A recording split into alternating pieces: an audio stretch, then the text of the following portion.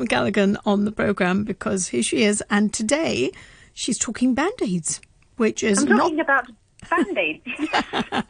Which is not the group or the band or anything like that, but those sticky things you stick on your arms after you've been hurt, or your fingers or wherever. So how are you today, Cruz? I am well, thank you, Sadia. Yes, thank you for welcoming me. You don't have to welcome me. I feel very welcome, but you don't have to welcome me. You are more than welcome. I look forward to your things. I think I said this the other day. I think Andrew Jambine was on, and I said, no, I have to welcome Andrew. And he goes, good that you have to welcome me. And I thought, I'm not going to say that again. And it's just like, I just talk rubbish. I just say whatever comes into my mind. Well, to get out of a sticky situation, we'll start talking about sticky subjects. Yeah, what made you go for Band-Aids then? Bandages and Band-Aids. Well, I have 2 young children. Oh, gosh. That says it. You don't need to say any more. Yes. I have 2 young children who will relentlessly pick at a mosquito bite or fall off a scooter or whatever else it is. So we have a lot of Band-Aids in circulation, bandages in circulation in my home. And I'm sure a lot of parents will empathize with this. It becomes a very delicate situation if you do not have the right Band-Aid for the child in the moment. Or, when I stocked up on novelty Band-Aids the other day that I saw in a shop, I was like, oh my gosh, it's got Frozen characters on it. I've got to get those. Those are brilliant. That'll win me mum points. I mean, these are things you never think about, right? Before you have kids. But then it just made me realize, and then, and it's funny because when both of my daughters have been double vaccinated against COVID, and they had their little Band-Aids from their vaccinations recently, and they wouldn't take them off. They were so proud of them, and they were so fascinated by the fact they had them. And if I've ever come home from like a blood test or something similar, and I've had one, they're like, oh, Mum, let me see the Band-Aid. Let me see it. Let me see it. And I just realized it's quite funny. I just sort of started thinking about it, and I'm like, it's quite an ingenious little invention, actually, isn't it? Yeah. It is. Yeah. And so I was like, wonder who thought of it. So that's what spurred me on to thinking about Band-Aids. Your story about your inspiration is always a good one, too, seriously. So anyway, what's interesting is that Band-Aid is actually is a trademarked term, right? That is a Johnson & Johnson product. Yeah. We could say bandages or sticky plasters or plasters. I always say plasters, but then I'm married to an American and he corrupts my brain in unforeseen ways with language. But I've always said sort of like plasters, right? Yeah. But a Band-Aid is a specific trademark from Johnson & Johnson. And interestingly, this is just a side note, this is subject to something. It's one of many Johnson & Johnson products that are subject to something known as genericide, which is the process by which a brand name loses its distinctive identity and becomes the as a result of being used to, refer to any product or service. So like Kleenex or chapstick or Hoover would be, yes, exactly, or Hoover. That's another fantastic example. So it's quite interesting in that way. But let's step back a bit. And before we look at how the Band-Aid was invented, I want to have a quick overview of what people did before when they had wounds, because this is always interesting. Because actually some of it is still quite relevant today. So if we look back as far as 1500 BC, we find ancient Egyptians using honey to protect wounds. And it was to help prevent infections. Honey was placed on cuts to serve as an antibiotic barrier, which is actually still true. Honey still does have those properties. It's, it's fantastic. We go forward a bit to 460 BC, and the Greek physician Hippocrates was washing wounds with vinegar, which does not sound fun. It might be painful too. Yes, but would have probably been very, very effective, although very painful. Roman physicians in the 1st century AD used lead, silver, and spice ointments to protect injuries. And spices with antiseptic qualities included saffron, thyme, and mint. But these things fell out of favor following the fall of the Roman Empire, when many innovations were lost to the Darker Ages. Like we had that period of time where, well, we know this. We know the Dark Ages and medieval times, everyone had the bubonic plague, and I don't know exactly rubbing mint on their festering pustules, right? So there would have been lots of things they could have benefited from, but a lot of that knowledge was lost by the Dark Ages. Of course, if we skip forward even further, we have the 1860s, and a physician called Joseph Lister started treating surgical gauze with carbolic acid, which was a disinfectant. And he got this idea from observing how carbolic acid was used to treat the smell of sewage. So he realized it had that kind of effect, which is, again, really, really fascinating. Now, then we start getting into this idea, the precursors for the bandage, which is gauze. So we look at 1887, Johnson & Johnson, because it's a very old company. Mm-hmm. It started, and the company was started in 1886. Now, inspired by Joseph Lister and his disinfected gauze, some of the first products that Johnson & Johnson mass-produced were sterile dressings and gauze. And these were the precursors to Band-Aid brand adhesive bandages, right? So they had these kind of commercial first aid kits that they produced and things like that. And so what was really interesting is that then there was a man who came along, not associated with Johnson & Johnson, called Earl Dixon. Now, Earl Dixon was the inventor of the Band-Aid in 1920.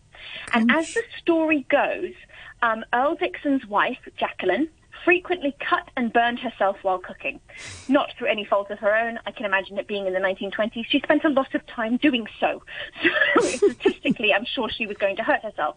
And his solution was the Band-Aid, which was sticky enough to hold over the wound, but not so sticky that it interfered with her mobility in the kitchen. Obviously, this being the priority for her to remain there. And he then brought the idea of the Band-Aid to Johnson & Johnson, and that was when the new product was born. So we see in 1921 that Band-Aid brand adhesive bandages hit the market. And they weren't a really, really big hit at the time. Only $3,000 worth was sold in the first year because people weren't really sure how to use them or anything like that. But sales increased after traveling salesmen demonstrated the product to doctors, butchers, and retail pharmacists. Mm-hmm. So then it kind of opened it up a bit more. Now, what's very interesting is that apparently Boy Scouts were a huge part of Band-Aid's success. Johnson & Johnson first marketed the Band-Aid with the help of the Boy Scouts of America. Yeah. Every troop was sent a complimentary box that they could use on wilderness expeditions, and the bandages were so helpful out in the forest that the boys' families became interested in using them at home as well, which is just genius marketing when you think about the fact this was the 20s, you know. Now, the fact is, I've always been of the belief that I don't tend to wear bandages that often, unless they're like, especially if they're on your hand, if I cut my hand or something, because I always find, like, especially when we're washing our hands all the time now, they're just really annoying. And I've always thought it's good for it to breathe. You've got to let the wound breathe. I have like this voice in my head that says that all the time.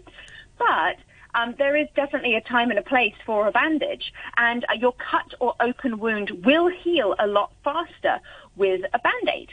Apparently, leaving an injury uncovered may dry out new surface cells and expose it to germs and dirt that could cause infection. So a Band-Aid is a very quick solution as well. But you don't keep it on for too long. Harvard Health claims you should keep a wound covered with a Band-Aid for at least 24 hours. But if it takes your injury a little bit longer to heal, you may have to keep it covered for 2 days. It just depends on how fast your body recovers. But you shouldn't be having a Band-Aid on something for days and days and weeks on end. Like, and then they they get yucky anyway. Then I would go and get that wound checked out. But it's interesting, like I was saying about buying a novelty patterned Band-Aid for children. One of the first printed Band-Aids featured Mickey Mouse and came out in 1951. So this was like, Disney was in its early stages of dominance in the 1950s.